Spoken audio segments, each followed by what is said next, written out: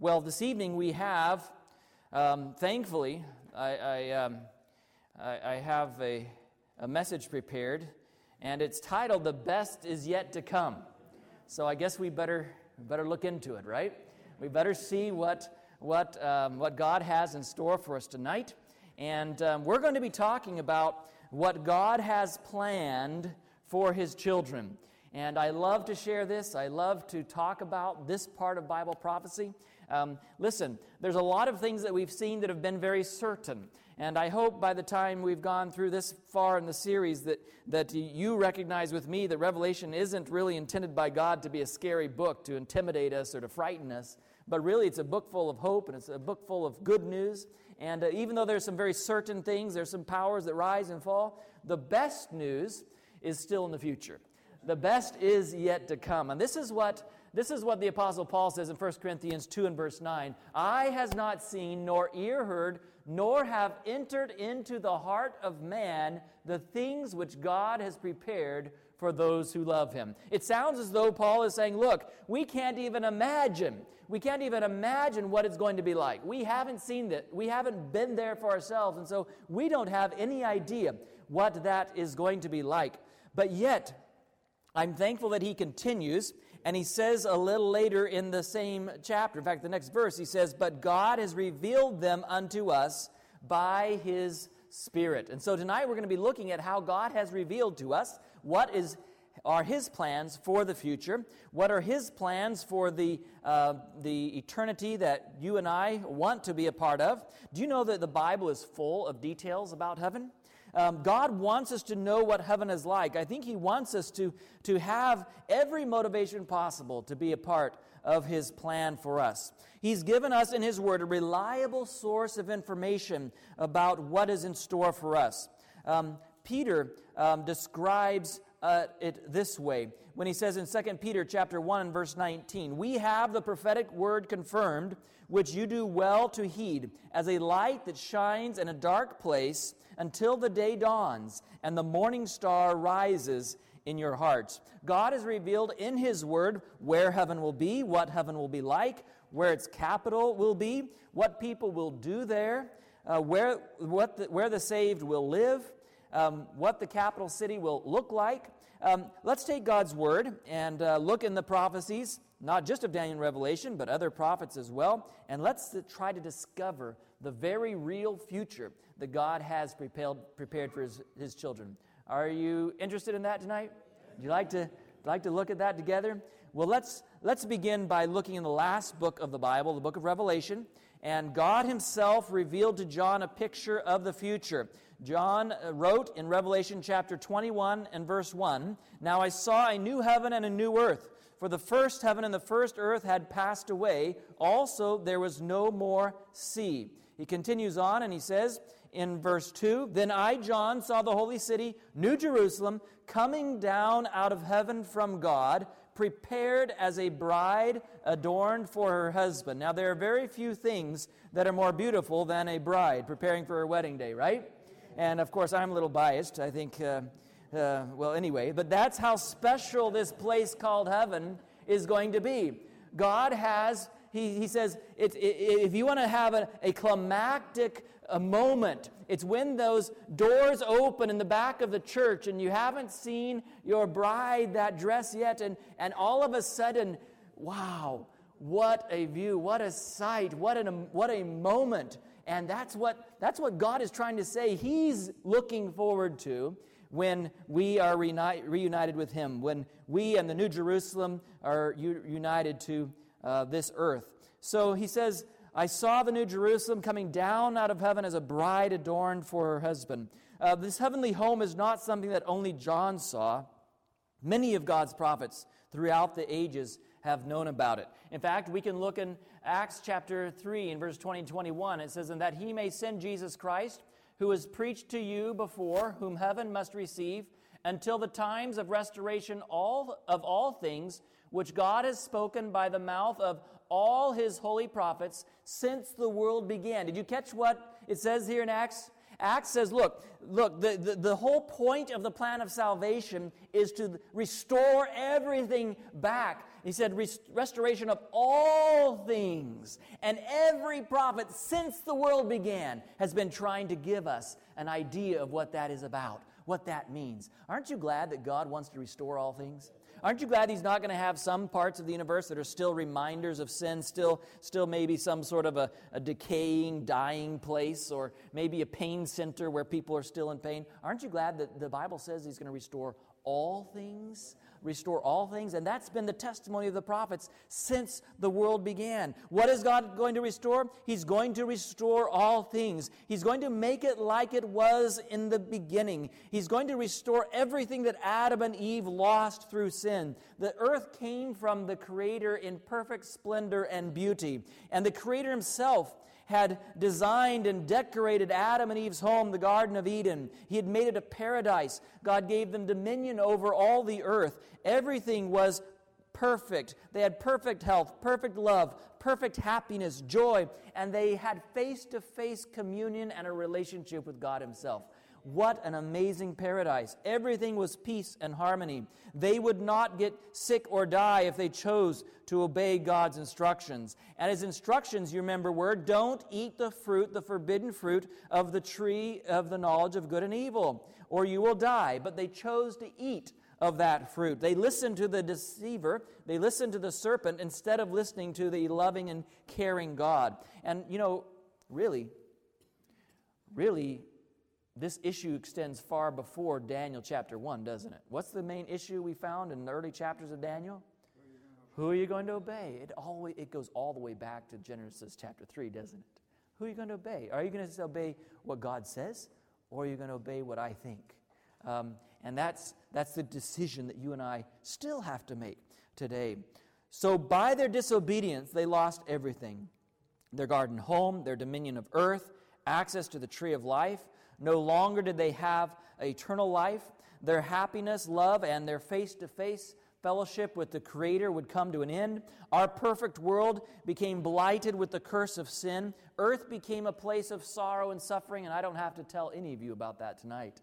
We live in a broken world with hurting people, with broken hearts, and pain that is indescribable. Earth became a place of disease and death. No longer masters. Adam and Eve became servants of sin.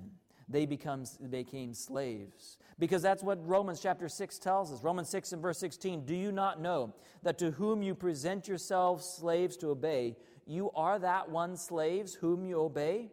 You see, God wanted Adam and Eve to be free, but once they began to listen to Satan and follow his instructions, as they were helpless to stop obeying him, they became slaves to sin. But thankfully, God had a plan. Aren't you glad God had a plan? And God's plan was to set man free from the slavery of sin. At the gates of the Garden of Eden, God promised Adam and Eve that one day His Son, the seed of the woman, would come and die for them so that they could be restored to the family of God and have eternal life. He said to that serpent, you remember in Genesis 3 and verse 15, I will put enmity between you and the woman, between your seed and her seed. He shall bruise your head, and you shall bruise his heel. And as generations passed and men multiplied on the earth, sin also multiplied to the point where mankind began to almost completely forget about God. The devil brought false religions and false ideas. Paganism swept over the world. The world became vile and immoral, and the Lord even saw that in order to save the truth and to save His followers, the world was going to have to be destroyed. And you remember the story, how the Lord saw that every intent of the man's hearts, the thoughts of man's hearts were only evil continually. And it became necessary for the flood to preserve life and truth on the earth. Only 8 people survived. And you might think that that would sort of put a damper on the rebellion against God. You'd think, wouldn't you? But it didn't take very long. Do you realize that Abraham and Noah were contemporaries?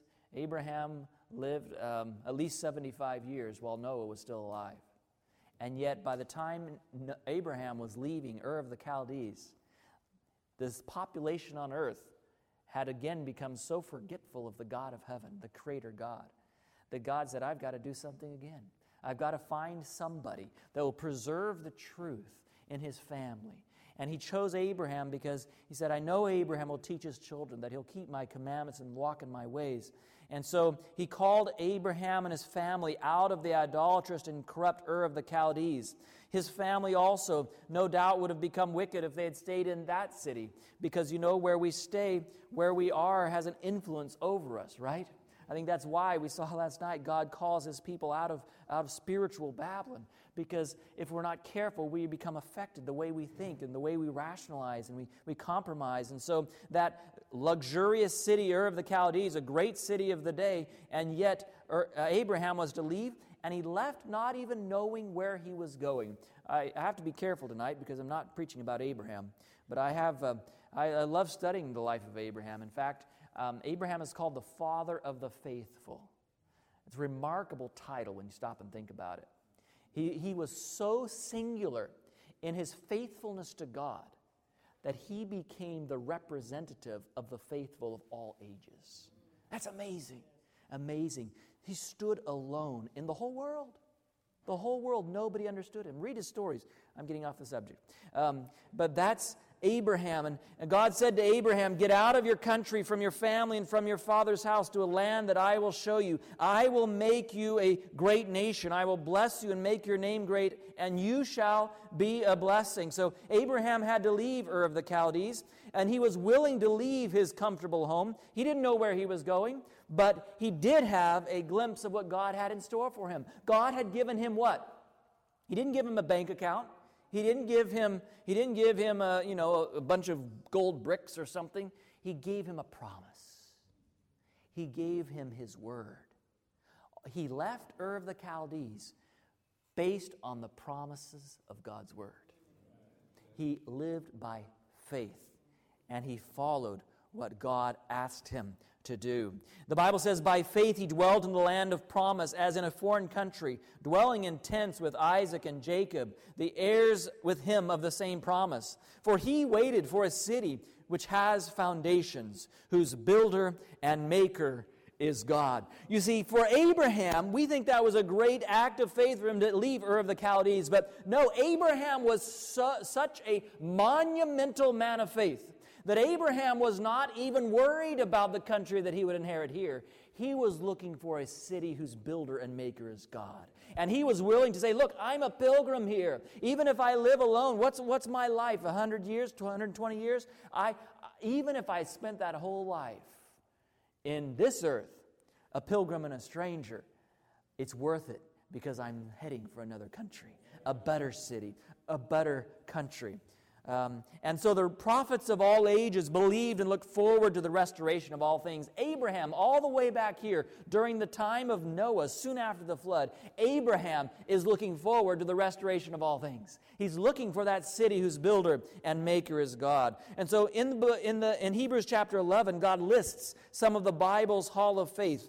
Abraham and Enoch and Noah and Abel and Isaac and Rahab, David and Samuel are just a few of the great people of faith that are mentioned in this chapter. These people believed God's promise to restore what Adam and Eve lost. Notice what God says about these heroes of faith. These all died in faith, not having received the promises, but having seen them afar off, were assured of them, and embraced them. So here in Hebrews 11, verse 13, it says, these died in faith, not having seen the reality of what they had been promised. They didn't see that city. They didn't see that country. They died in faith, still believing that even though they had gotten old and feeble and would pass into the grave, that God was still able to be faithful to his promises, that city would come. We continue on in verse 16. But now they desire a better, that is, a heavenly country.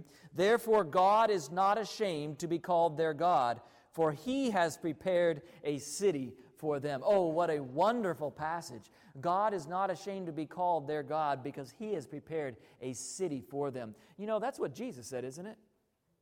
I go to prepare a place for you. That's what the Old Testament heroes of faith believed. Even before Jesus came, they knew that God was going to restore all things. And they weren't worried about the things of this world. They weren't worried about how popular they were or how many people thought they were crazy for moving out of Ur of the Chaldees and going. Well, I'm not sure where we're going, but we're going. God said, listen, they said, it doesn't matter what people think.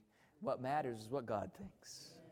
That's the whole fear of God that was in their hearts. And so the gospel was not just given in the time of Christ, but the Old Testament also makes clear that all the prophets since the world began testified of the restoration of all things. And I want you to turn with me to the prophet Isaiah now. We're going to look at some passages from the prophet Isaiah.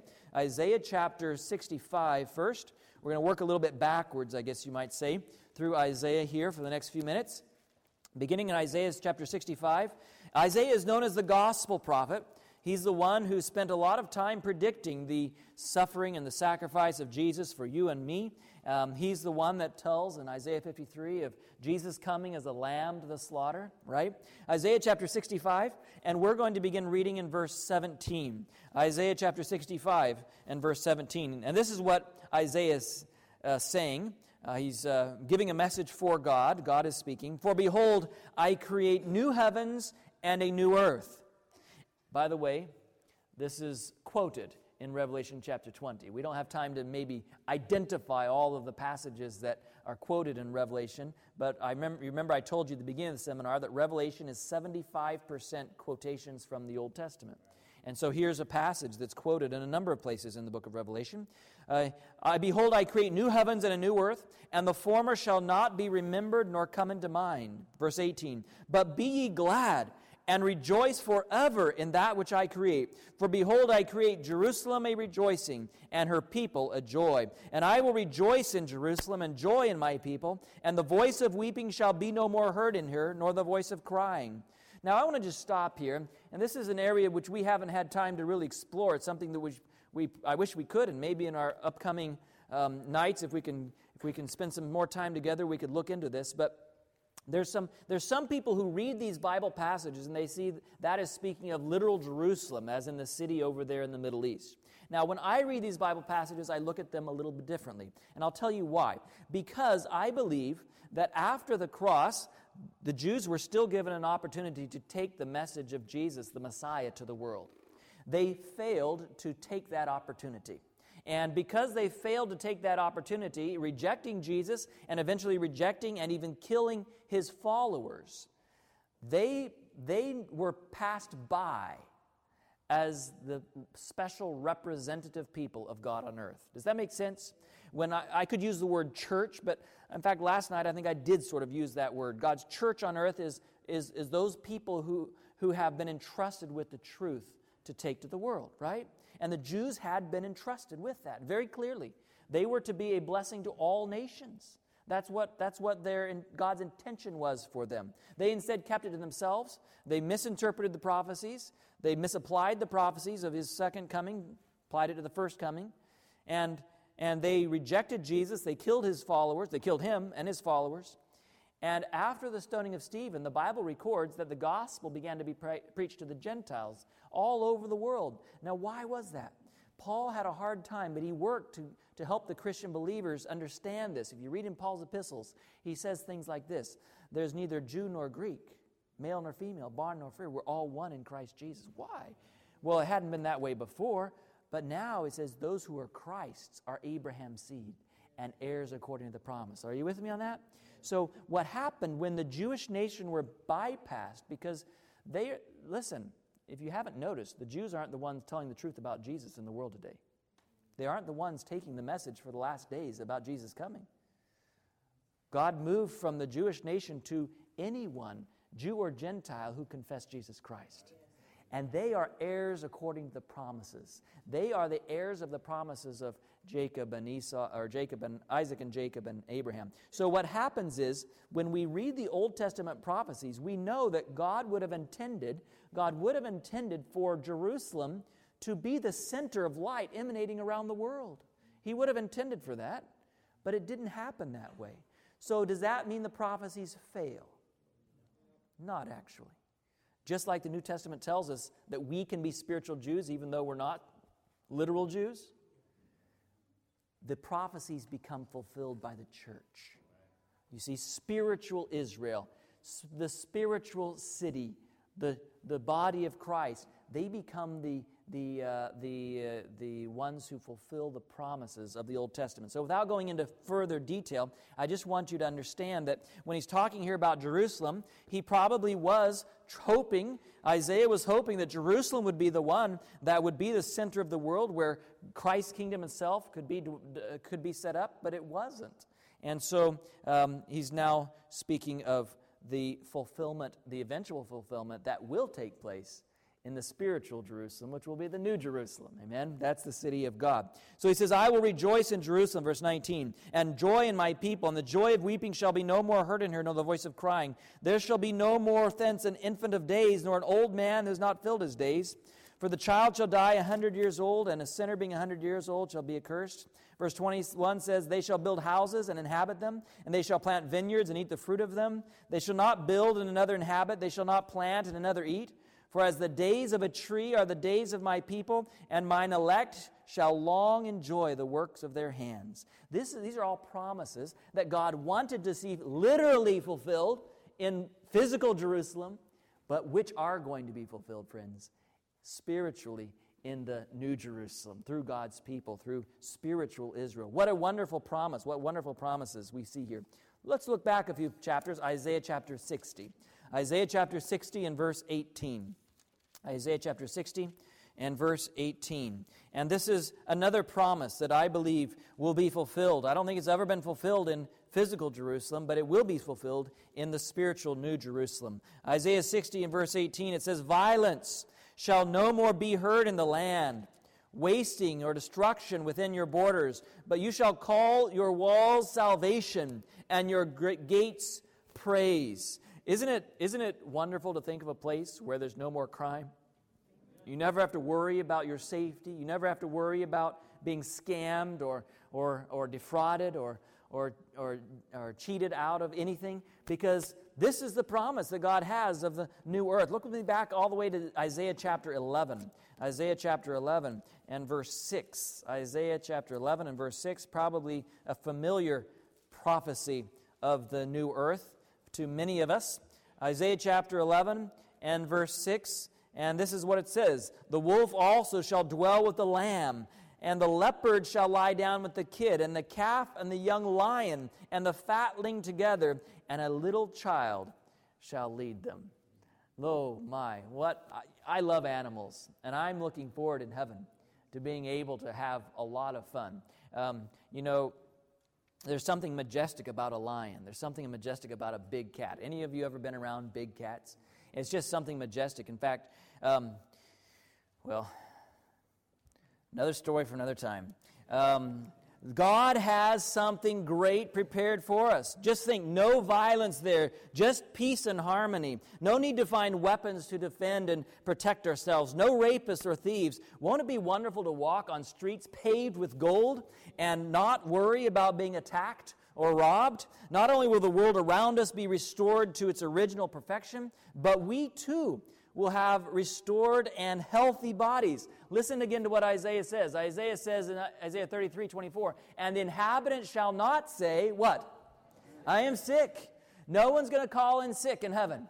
No one's going to ever say, I'm sick. I don't feel well today. My aches and my pains. Never again. Isn't that glorious? Isn't it amazing to think that in heaven we will have perfect bodies, perfect immune systems, if we need them, I guess. And the Bible even says in Isaiah 35 and verse 5, then the eyes of the blind shall be opened. Can you imagine the scene? Can you imagine people, just like in the days of Jesus, who had never seen anything in their life, but when that resurrection morning comes and the blind can see, can you imagine how wonderful it will be to be in heaven? And some of us, we may be able to see, but our eyes aren't as good as they used to be. Isn't it going to be fun? I know I have a little bit of a out-of-control imagination sometimes, but I can just imagine some people at the second coming standing there, and they're so excited, and they're watching the heavens opening up, and Jesus himself is coming, and 10,000 times 10,000 of his angels, and the earth is reeling, and they're excited, and they're looking up, and they're smiling, and all of a sudden, everything becomes fuzzy. But that's not the way it's supposed to be. Our eyes are supposed to be better. And then they realize, oh, I have to take my glasses off now, you see.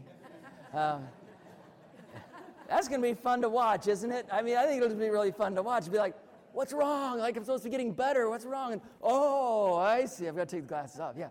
You see, God's going to make all things new. All of us are going to have perfect vision and perfect eyesight. And they won't, the deaf, the blind won't be alone. The Bible says the ears of the deaf shall be unstopped.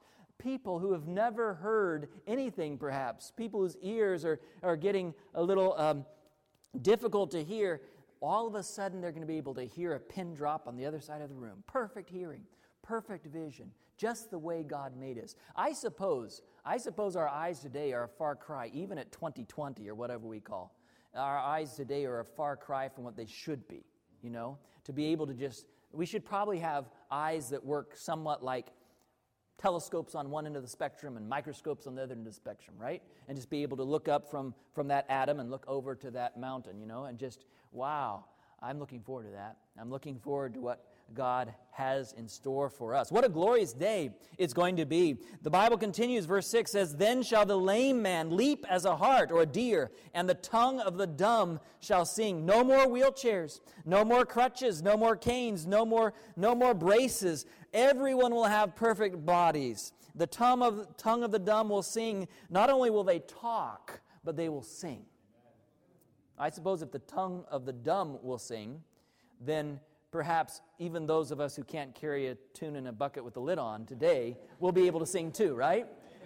So that's the promise that we have to look forward to. What a happy day that will be. But there's even more wonderful news. There's even better news that we find in the Word of God. The Word of God continues, and it tells us not only does He have a wonderful thing prepared for us in that heavenly place, but He Himself is going to be with us. Isaiah chapter 66 and verse 2. Isaiah 66 and verse 2. "For as the new heavens and the new earth which I will make shall remain before me, says the Lord, so shall your descendants and your name remain." Verse 23.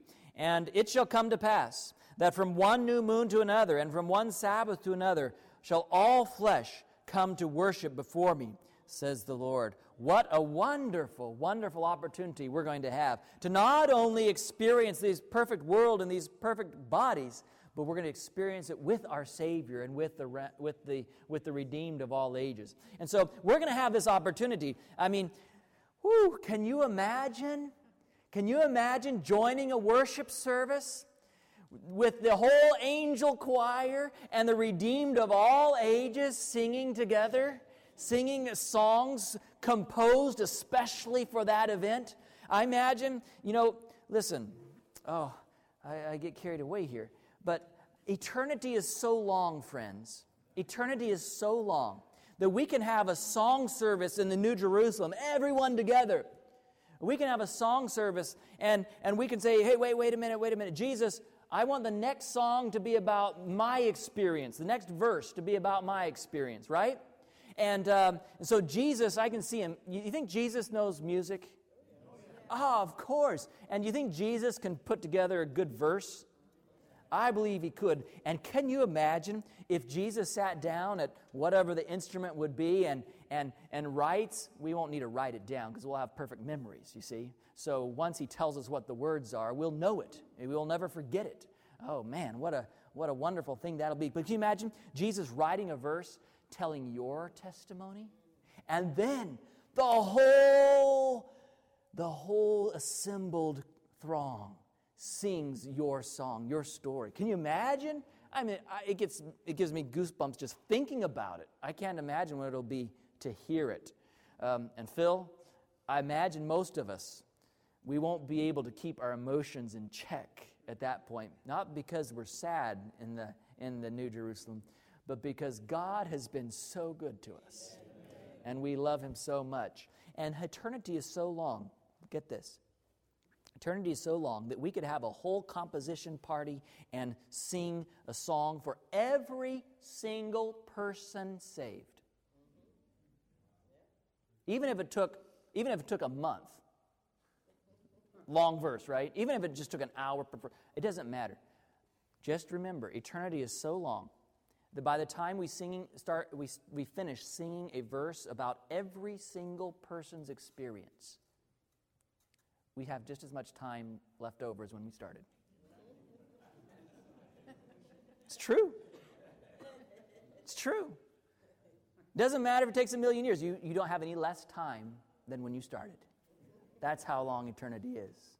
And so the Bible says we're going to gather together. We're going to come to worship God. In fact, this is how it's described in Isaiah 35, verse 10. The redeemed or the ransomed of the Lord shall return and come to Zion with what?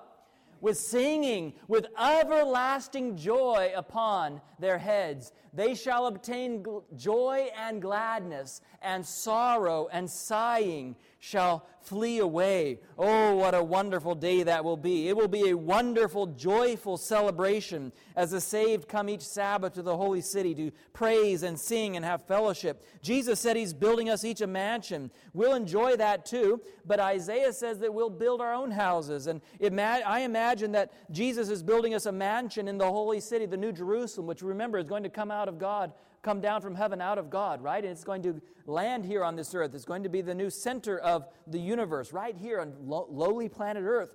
But then when God recreates the earth brand new as it was supposed to be in the beginning, we'll have the opportunity to build our country homes. Maybe you've already thought about what kind of dream home you'd like to build. We think sometimes about dream homes here on in this world. Listen, friends, there we're going to have dream homes. You know, if you like the mountains, you can have one right on the very top. If you like the lake, the water, it doesn't matter what you can. I imagine Jesus could probably take special orders. Jesus, I'd like a piece of property, and you can just tell Him exactly how it needs to be. The stream and the trees and, oh, can you imagine? What a fun world it will be. And the Bible picture of heaven is quite clear. Earth, this planet in rebellion, fallen by sin, will become the capital of the whole universe. Jesus said it this way when He said in Matthew chapter 5 and verse 5, "Blessed are the meek, for they shall inherit the" what? They shall inherit the earth. Now, I realize that some of my friends might say, well, we inherit the earth here. The millennium is here. No, I don't think that's what it says. Jesus says, I'm going to prepare a place for you, and if I go and prepare a place for you, I will come again and receive you to myself, right? So I believe heaven is where God is now, preparing a place for us, and that's where the millennium is. But once the millennium is over, the new earth is recreated, and the meek do indeed inherit the earth. God is going to restore planet Earth to its original perfection, and what a glorious new earth that will be. Perhaps you'll remember some of the wonderful promises that Jesus gave to His disciples as He was returning to heaven. Remember what He said? John chapter 14, we've been referring to it a couple times here. John chapter 14 and verses 1 through 3, "Let not your heart be troubled. You believe in God, believe also in me. In my Father's house are many mansions. If it were not so, I would have told you. And if I go and prepare a place for you, I will come again and receive you to myself, that where I am, there you may be also." Friends, you can count on Jesus' word. When Jesus says, "I will come again," He means what He says. He is going to come again. He is going to receive us unto Himself. You know, I've spent quite a bit of time in the Philippines, and in the Philippines, they remember the promise made by General Douglas MacArthur. And by the way, one of the ways I learned to ingratiate myself to some of the Filipinos, I don't mean that in the wrong way, but I told them that I'm from Arkansas. I grew up in Arkansas, and did you know that Douglas MacArthur was from Little Rock, Arkansas? And Douglas MacArthur is a hero in the Philippines. Why? Because when the Japanese forced a retreat, Douglas MacArthur said, "Look, I'm coming back. I will return." Those were his words, "I will return." And to a prisoner of war in some of those terrible conditions, those words were the hope that they held on to. The Filipino people held on to hope that Douglas MacArthur, they knew him to be a man of his word. And he did return. And the beach where he landed there on Leyte is one of the most renowned places in all the islands of the Philippines, the thousands of islands in the Philippines, because that's where Douglas MacArthur fulfilled his promise to return. Listen, if we can trust a general from Arkansas, we ought to be able to trust the King of Kings, shouldn't we? And Jesus says, I will come again and receive to myself, that where I am, there you may be also. Look with me in the book of Revelation, how Revelation describes this scene of the New Jerusalem. Revelation chapter 21. Revelation chapter 21 and verses 1 through 3. Revelation 21, verses 1 through 3. And this is what the Bible says. And I saw a new heaven and a new earth.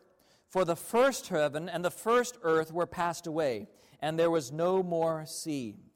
Revelation 21 and verse 2 now. And I, John, saw the holy city, New Jerusalem, coming down from God out of heaven, prepared as a bride adorned for her husband. And I heard a great voice out of the heaven saying, Behold, the tabernacle of God is with men, and he will dwell with them, and they shall be his people, and God himself shall be with them, and be their God. If you skip down to verse 11, describing the city, it says, having the glory of God, her light was like unto a stone most precious, even like a jasper stone, clear as crystal. Verse 12, and had a great wall and high, and had 12 gates, and at the gates 12 angels, and names written thereon, which are the names of the 12 tribes of the children of Israel. On the east 3 gates, on the north 3 gates, on the south 3 gates, on the west 3 gates. And the wall of the city had 12 foundations, and in them the names of the 12 apostles of the Lamb. And he told me to measure the city. He gave him a reed, and he measured the city. And we won't go into all those measurements, but as some people have tried to figure out how ancient cities were measured and how these measurements might compare, these measurements represent something like a city 375 miles on each side. Now, it even describes what appears to be some sort of a 307, the same distance high, which is something that we don't understand in the way we build cities today, right? But even with just the square miles of 375 miles on a side, some have estimated that this city could hold as many as billions of inhabitants. And I can only imagine that God's architecture is way better than what we have down here, don't you think? What an amazing city it is. What an amazing city. He measured the wall thereof, verse 17, 144 cubits, according to the measure of a man and of the angel. And the building of the wall of it was of jasper, and the city was pure gold, like unto clear glass. And the foundations of the city were garnished with all manner of precious stones. The first, and he goes through a whole list of precious stones there. In verse 21, Revelation chapter 21 and verse 21, the 12 gates were 12 pearls. Every gate was of one pearl. And the street of the city was pure gold, as it were transparent glass. I mean, I just can't even imagine. I can't even imagine what John is trying to describe. He's trying to explain what he sees here. And I can't understand it, but I can believe it. Amen. I can accept it as true because that's what God showed him, because that's what was inspired for him to share. I can believe it's true. Oh, what a city that is! What a promise of a place in that city. And it says in verse 23, the city had no need of the sun, neither of the moon to shine in it, for the glory of God did lighten it, and the Lamb is the light thereof. Oh, what amazing city! I suppose in the city. This is probably the city that truly could be called the city that never sleeps, right? This is a city where it's day all the time. Not because the earth won't still have its rotation on its axis. No, not at all.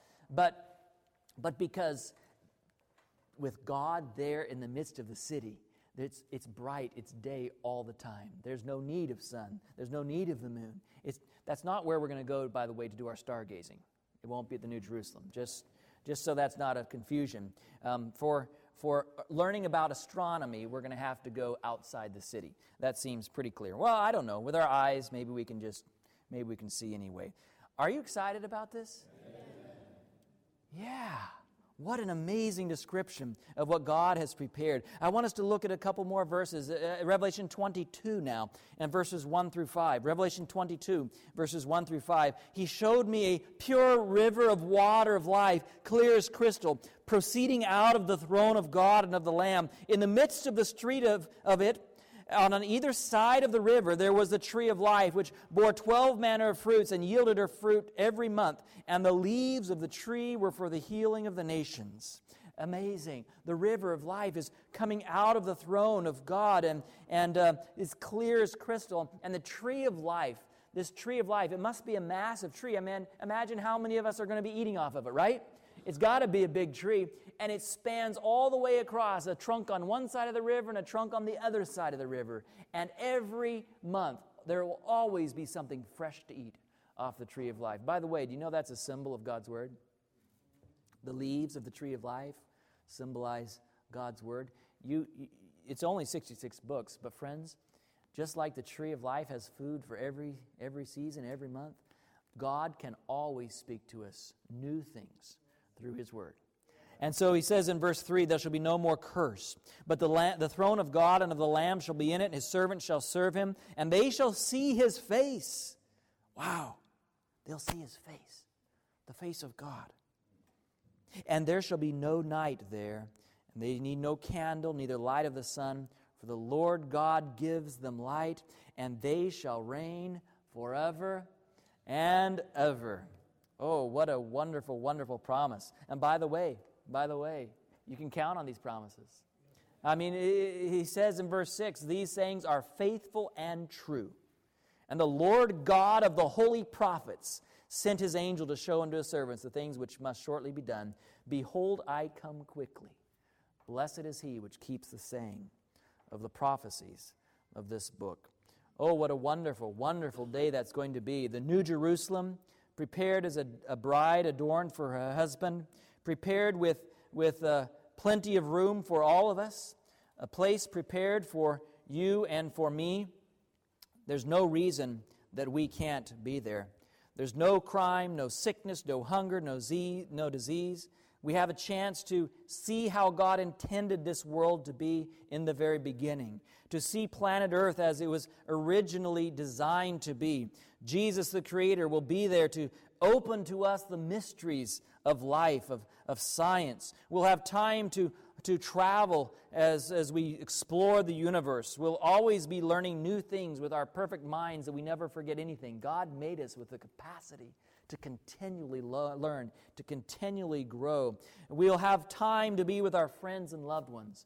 Are you looking forward to the time when distance and time are no longer factors in relationships? Where it doesn't matter how long we spend together, we still have as much time left over as when we started. Oh, I think there's just going to be this freeing experience once we're freed from the shackles of a temporal time clock that ticks and our life is passing here on this earth.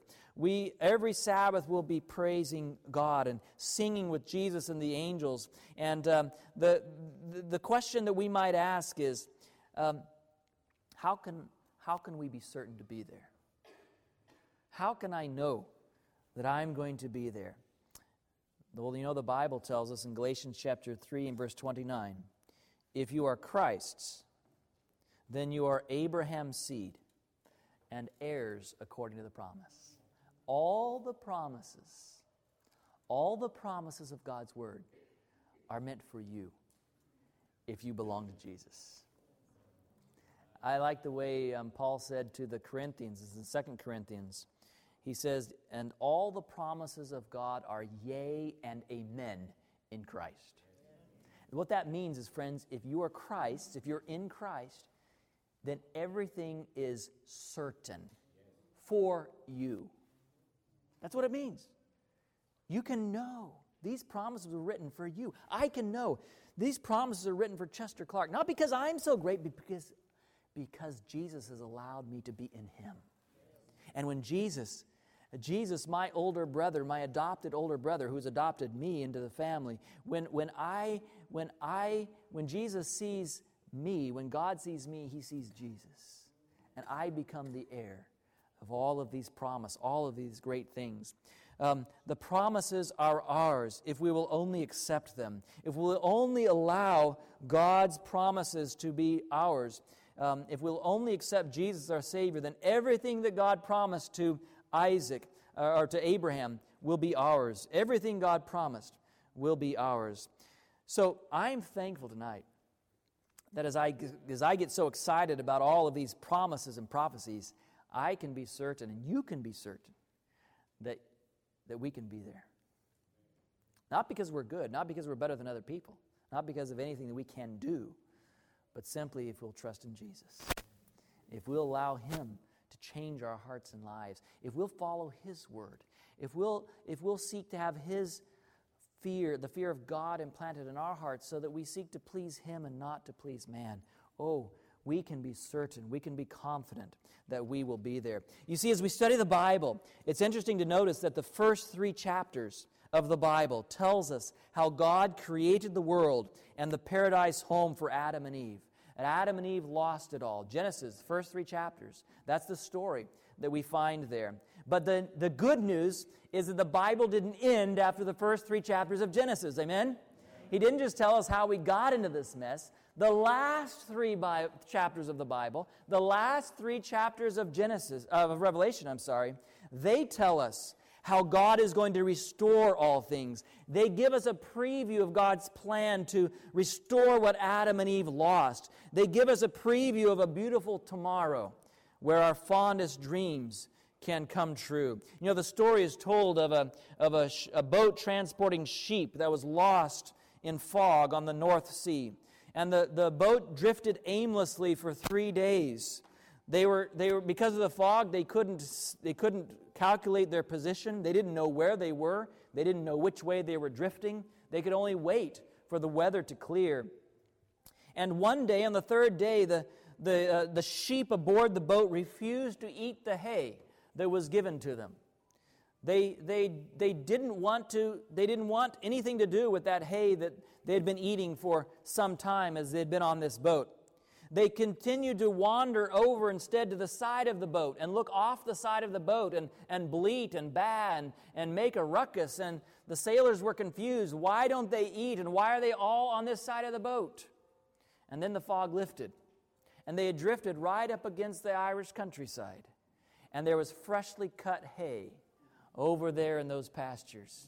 And while the men on the ship couldn't see it, the sheep sure knew it was there. And they had smelled that fresh hay, and they weren't interested in the old hay any longer. Isn't that a little bit what heaven is supposed to be like?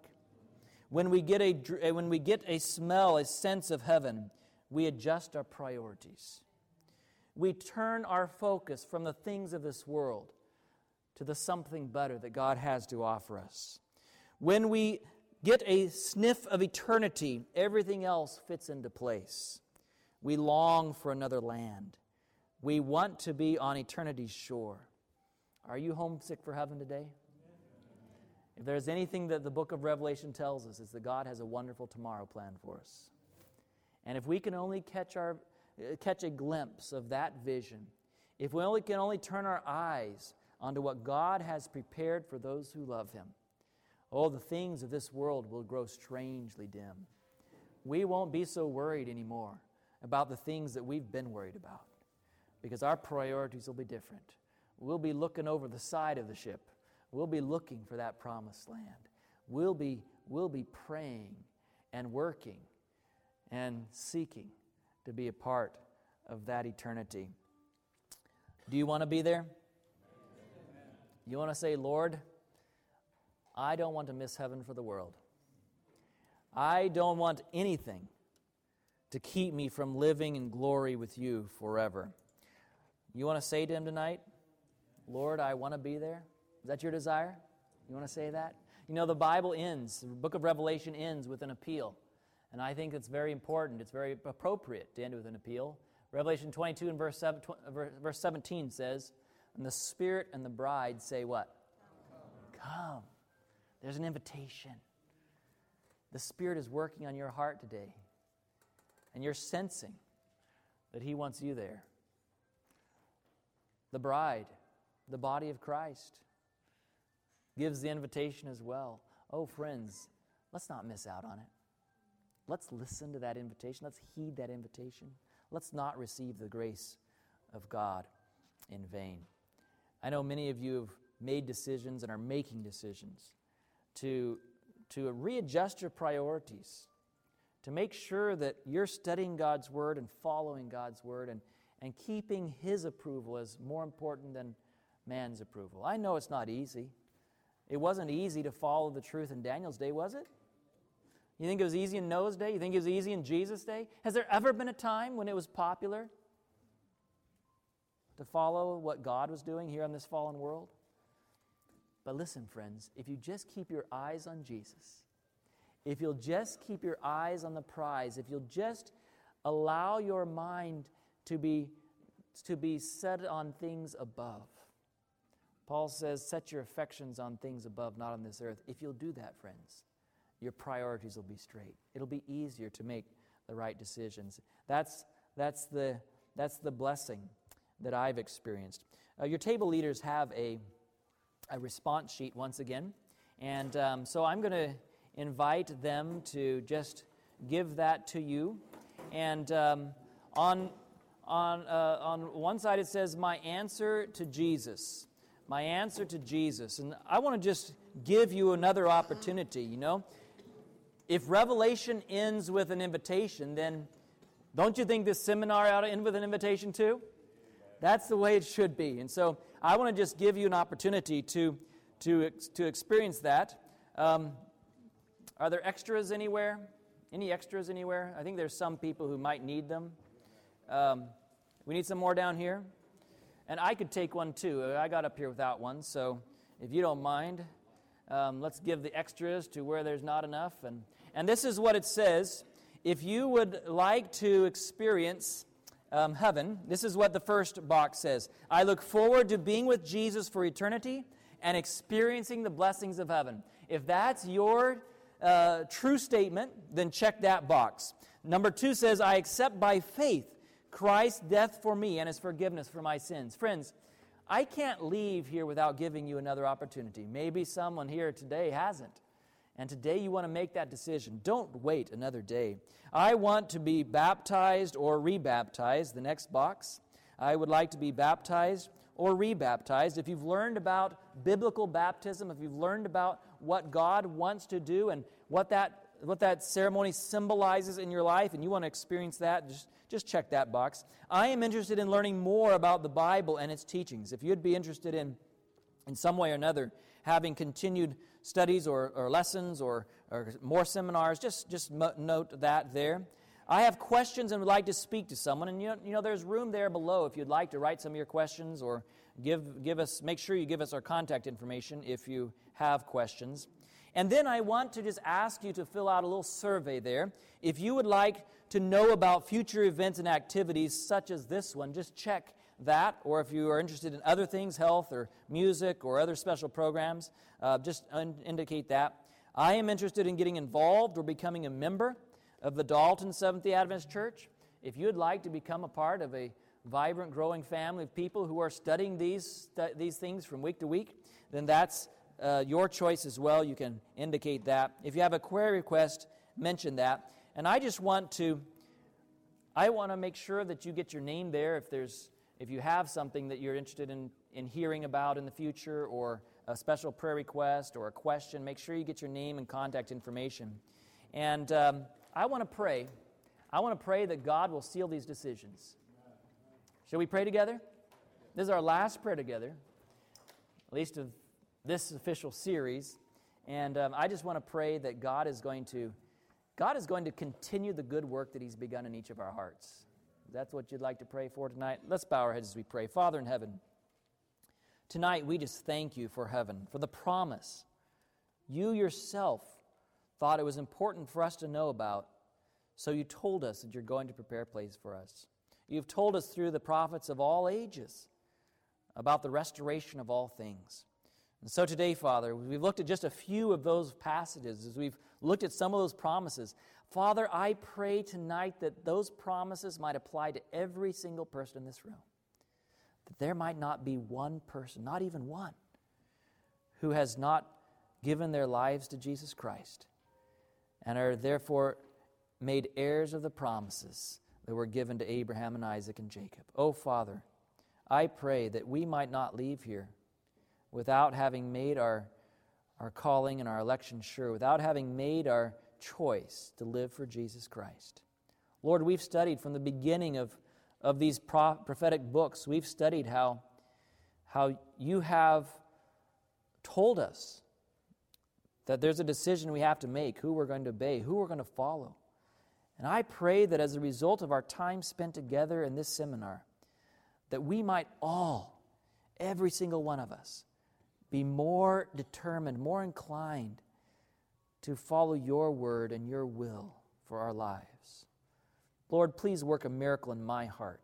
Place that fear of God in my heart that I might be less concerned about what people think and more concerned about what Jesus thinks.